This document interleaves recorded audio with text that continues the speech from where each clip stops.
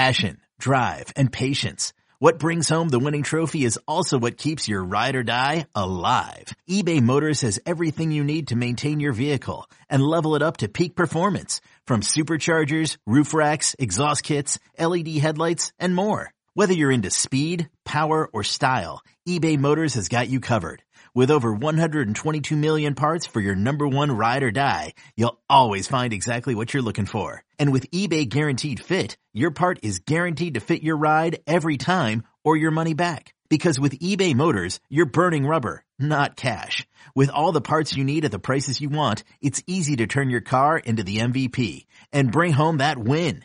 Keep your ride or die alive at ebaymotors.com. Eligible items only. Exclusions apply.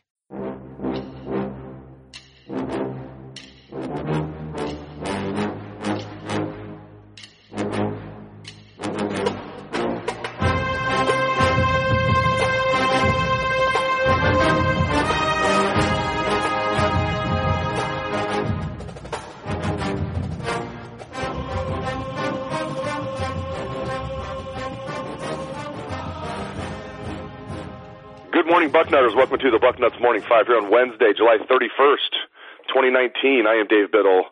Very happy to be joined by the People's Champ, Matt Baxendell, as we bid farewell to July. But hey, that means football is just around the corner. Ohio State's preseason camp kicks off Friday. We will get into that in a minute. Bax, I want to start off with Bijan Robinson. It's been 3 days now, but it still stings big time, especially, when you consider that even Ohio State's coaches, from what we understand, were completely blindsided by this. They were told Bijan was going to be a Buckeye, and they were as surprised as anybody when things drastically changed over the weekend. First time you and I have talked about it, just your reaction to the Bijan Robinson situation. Yeah, it was an open secret that he was going to be a Buckeye. I mean, it was pretty damn obvious, and something very clearly changed, and we don't know what it was. You can speculate any way you want about what changed. The truth is that he was going to Ohio State, full stop, and both of the Bills stepped in and said, wow, we just found out what's going on here. And, hey, this is why Bill Kurlick is the dean. He had it right. He knew right after everything went down and let everybody know right away. Well, I believe his daughter was supposed to be having a wedding shower or getting married or something crazy that day. Such how dedicated Bill is to doing his damn job. But, the truth is, this is horrible for OSU. This is, we always talked about how Urban Meyer would lose a kid and he'd shrug and go and find a better one. It's hard to find a better one than one of the top tailbacks in the country, 5-star kind of guy, So this one really hurts. And with all the rumors about, Knighton going to Florida State instead of OSU, which is mind-boggling as well if you think about what Florida State's situation is as a program right now. You're hitting a full reset button right now on the running back recruiting in a year where, I think we all thought it was about to be wrapped up with exactly what OSU wanted in the tailback and the all-purpose back sort of pairing that they were trying to get together here. So good news is that this is it's July still. It's not January. So there's still plenty of time to find somebody, but it's not going to quite be the absolute sheer home run like we thought it was going to be. Yeah, that leads into the next thing. Let's assume that ship has sailed, and, no matter what has been reported elsewhere, Bill Kurlick, who was the first to report this for a reason, he's hearing it from high places, so I'll just leave it at that, has been told, Bijan's not coming here. So, yeah, things can change, never say never, but it's not like Ohio State's being told, hey, there's still a chance here. Ohio State's not being told that.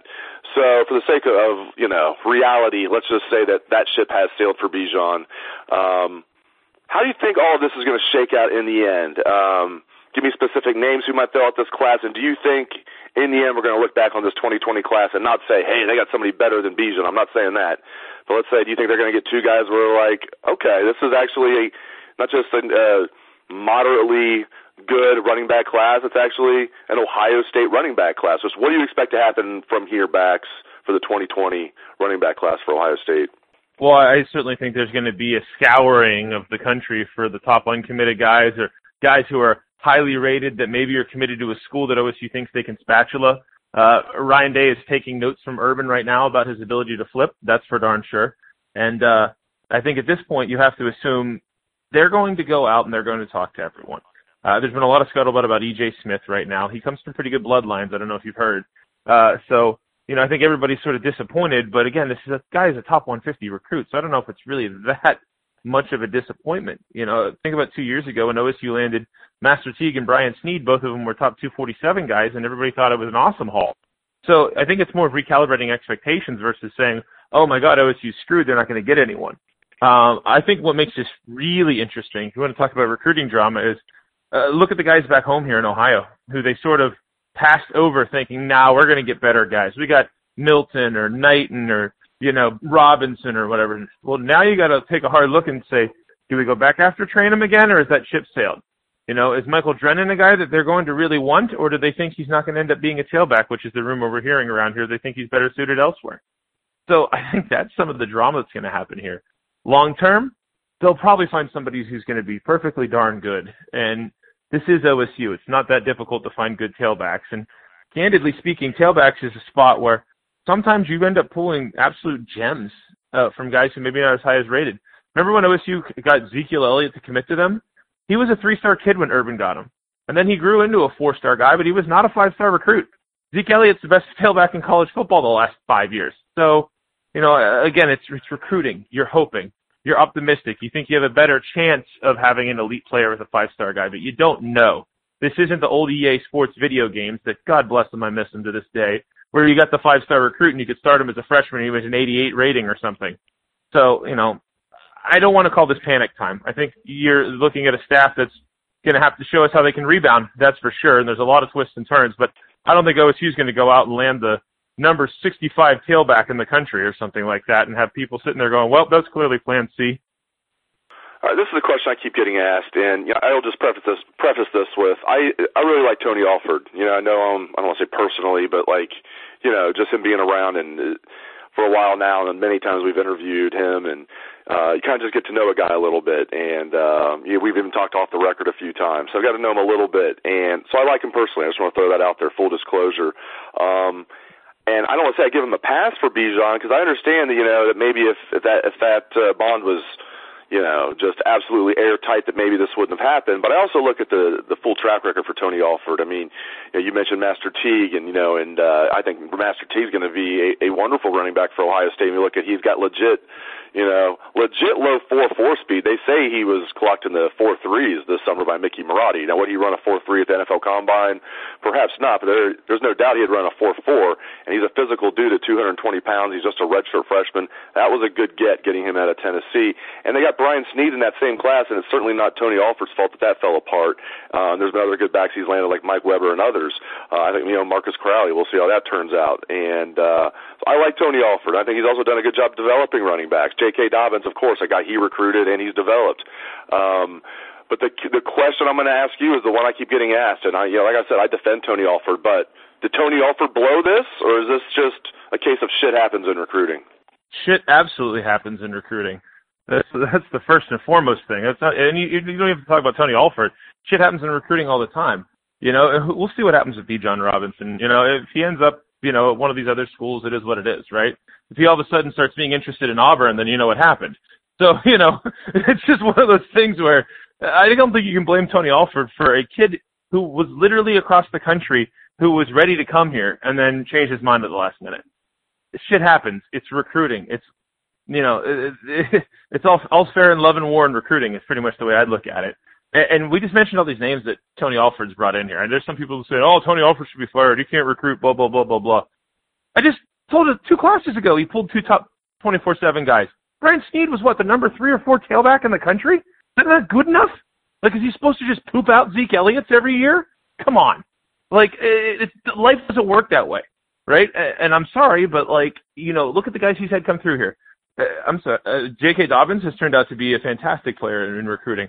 Anybody who watched Crowley at the spring game has to be impressed. We have to wait and see what we get in a Master Teague, but he could be a darn good player. There's been plenty of other good tailbacks here during this time period. To me, it's okay, we've been spoiled. Bluntly put, Carlos Hyde, then Zeke Elliott. When you have 2 guys of that caliber back-to-back at OSU, that's freaking awesome. You're not always going to have that guy. Guess what? Mike Weber was very good, wasn't great. It's okay. You're not always going to have the world's greatest tailback of all time. Again, you're not always going to have Zeke. It just doesn't work that way. You're not always going to have Carlos Hyde. And a school like OSU should have kids like that for sure. I get it. I can hear all the people in the front row going, blah, blah, blah, blah, blah. This is Ohio State. We should always have the best of the best. I agree completely. But guess what? Sometimes those kids take a year or two to develop. What happens if Master Teague goes out this year and runs for 1,200 yards and J.K. Dobbins continues to be a major threat? Is everybody still be bitching about Tony Alford? Come on. This guy has a good track record. There's plenty of coaches we've had on the staff in the past that have a much worse track record in recruiting and in the way that their players perform on the field. Tony Alford's nowhere near the top of my let's see how they do this year list. Put it that way. I think he's more than fine. And I'm sorry, I'm not just waving the OSU flag here. Give the guy some credit for his track record. I think it's one of those childish reactions of like when you drop your ice cream cone, you cry right away. Okay, we didn't get the Bijan Robinson sprinkles covered with chocolate. I'm sorry. I would have loved to have had him. Don't get me wrong. We don't even know that they haven't gotten Knighton yet. Just it seems like there's a big swing towards Florida State. There's 6 months left in the cycle. Chill the heck out, people. Tony Alford's doing a perfectly good job with the tailbacks. Well said. Enough about recruiting for the rest of the show. As promised, let's talk about camp starting this Friday. It's exciting. We'll be out there covering it. A decent amount of camp will be open to the media this fall, well, this summer. I don't know why people call it fall camp. It's, we still got at least a few weeks of summer left. Preseason camp is what I call it, but there's going to be a decent amount of media opportunities, not just to interview the guys, but to watch them practice during camps. I'm very excited about that. Friday, let's look at what's going to be the focus, obviously not just for the first day, but the first few weeks of camp in general. Backs. Let's start on the offensive side of the ball. Just what do you think the biggest focus or, biggest, you can name more than one if you want to. You can name areas of focus, but just offensively, what do you think they're going to be focusing on the most? How long do we have for this podcast? Because we could do this for an hour. I mean, there's a lot of stuff to talk about. We're only limited to 5 minutes, obviously. Yes, it's always 5. You and I had a hard 5. It literally shuts off, right? That's how it works. So I think that the answer to that is very simple. Everybody's going to want to talk about Justin Fields, but I think that's the least important part of the whole process. Like, candidly, if you look at the situation that they have with the offensive line, I think we all want to know who the starters are there. I think we want to know who are the wide receivers in the formation going to be. Who are we going to see this year whenever you have, is Austin Mack and Ben Victor? Are they going to overrun these younger guys? Are they going to be difference makers? Or are the younger guys who are up behind him? Is Garrett Wilson going to be a guy who comes out and play? What's our tight end situation look like? You got Luke Farrell, and he's awesome, sure. But guess what? You still got Rashad Berry on the team. You've still got Jeremy Ruckert as a young guy who's going to be a big-time player for the Buckeyes. You'd think he has all the skills in the world. He was one of those 5-star kind of guys coming out of high school. And then the tailback situation, sure, J.K. Dobbins is great, but who's going to be the other guy? Is Marcus Crowley's bowling ball style going to get him on the field right away? Is Master Teague that got the speed that we think he does? Can he run between tackles and be the offset to J.K. Dobbins? Those are much bigger questions to me than whether or not Justin Fields is going to be good or very good. I think his floor is much higher than people seem to think when it comes to Fields. But that's what everybody's going to want to talk about is Justin Fields. His quarterback's a sexy position. Everywhere else, to me, is much more fascinating than the offensive side of the ball. Defensively, to close the show, what sparks your interest the most? What do you think they're going to be focused on the most? Well, I mentioned this in the bucket last week that I think it's going to be interesting to see how the rotation plays out in the secondary with Hafley's NFL influence of maybe some of these guys play less. But you're not going to know that in camp. So I think the real camp question is not going to be the D-line because you have a ton of great players there, and that's just going to see, hopefully nobody gets hurt. The secondary, you got a good, strong group of people, and outside of how the bullet integrates, really, that's not that much of a concern. I'm pretty confident in the secondary this year. It's going to be the linebackers. Let's be blunt. Outside of Malik Harrison, there's a lot of turmoil at that spot. I think some people are penciling Pete Werner in to start right away at one of the outside spots. We'll see. Werner wasn't bad, wasn't good last year. Let's face it, nobody of the linebackers was really good last year outside of Harrison, who flashed at times. And then, of course, there's the much ballyhooed middle linebacker position. I think Tuff Borland has inherited J.C. Barrett's old role as the sort of flashpoint guy on the team, where if you bring him up, everybody has a very strong opinion, positive or negative, towards him. It's like we're shifting into polarized camps of Tuff Borland sucks or Tuff Borland's fine and you should be not so mean to him. It's like it used to be with JT, right? And at this point with Tuff, it's, not to play a pun, but it's tough to see him being able to go out and be able to run with some of these more modern offenses. He's the kind of player who 10 years ago, he's like an Austin Spittler clone. He would have been perfect for one of the old school styles where they run between the tackles and he's always on the ball. And hey, when Tuff gets there, he can tackle. He forces fumbles. Remember the Penn State game last year right before halftime where OSU was just getting drilled in the game? It was 13-0. They looked like they were getting murdered. And Tuff forced a fumble and OSU made it 13-7.5 and they ended up winning that game. not like Tuff Borland's not a playmaker. I just don't know if he has the wheels to be the guy on defense. He's got the, whole ability to call the defense, and he's an old school football player, but is he fast enough? Does he react well enough in space to play middle linebacker on a modern defense? I don't know. Candidly, I don't think so. And I think that's why you're going to very much close to see a guy like Taraja Mitchell or even Baron Browning, who I think is better suited to being a rush outside kind of guy than he is at me a middle linebacker. Those are the guys you're going to be watching this year. And I think the middle linebacker spot is going to be one that we're all going to watch extremely closely, because I think it kind of reminds me a little bit of when you had Raekwon McMillan coming in as a 5-star and Curtis Grant was the incumbent guy who had been there for a while. We were all kind of annoyed with him, kind of like we're all kind of annoyed with Tuff, except Curtis wasn't his athleticism was a question. It just seemed like he was always in the wrong spot at the wrong time, right? And when Raekwon was there to push him, Raekwon and him sort of split reps that year that they won the title.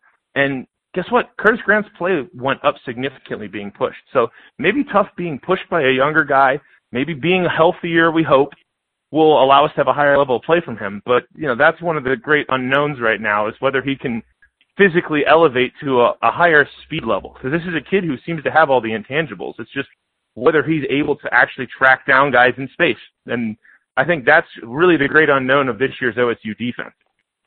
This was a great Bucknuts Morning 16. He is the people's champ, Matt Baxendell. I really appreciate it, Bax, and I appreciate all the listeners out there for tuning into the show. Hope everyone has a great day. Let's hear that Buckeye swag, best damn band in the land.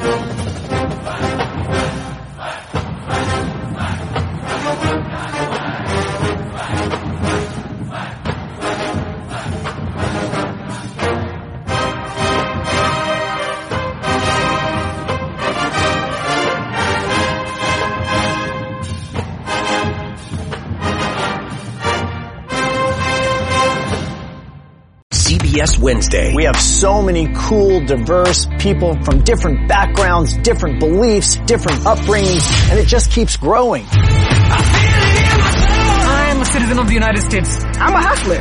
I'm a big Taylor Swift fan. I'm the queen of the tribe. I am playing whatever role I gotta play. I'm gonna play this game full speed. I ain't going down like no punk. A new Survivor Wednesday on CBS and streaming on Paramount+.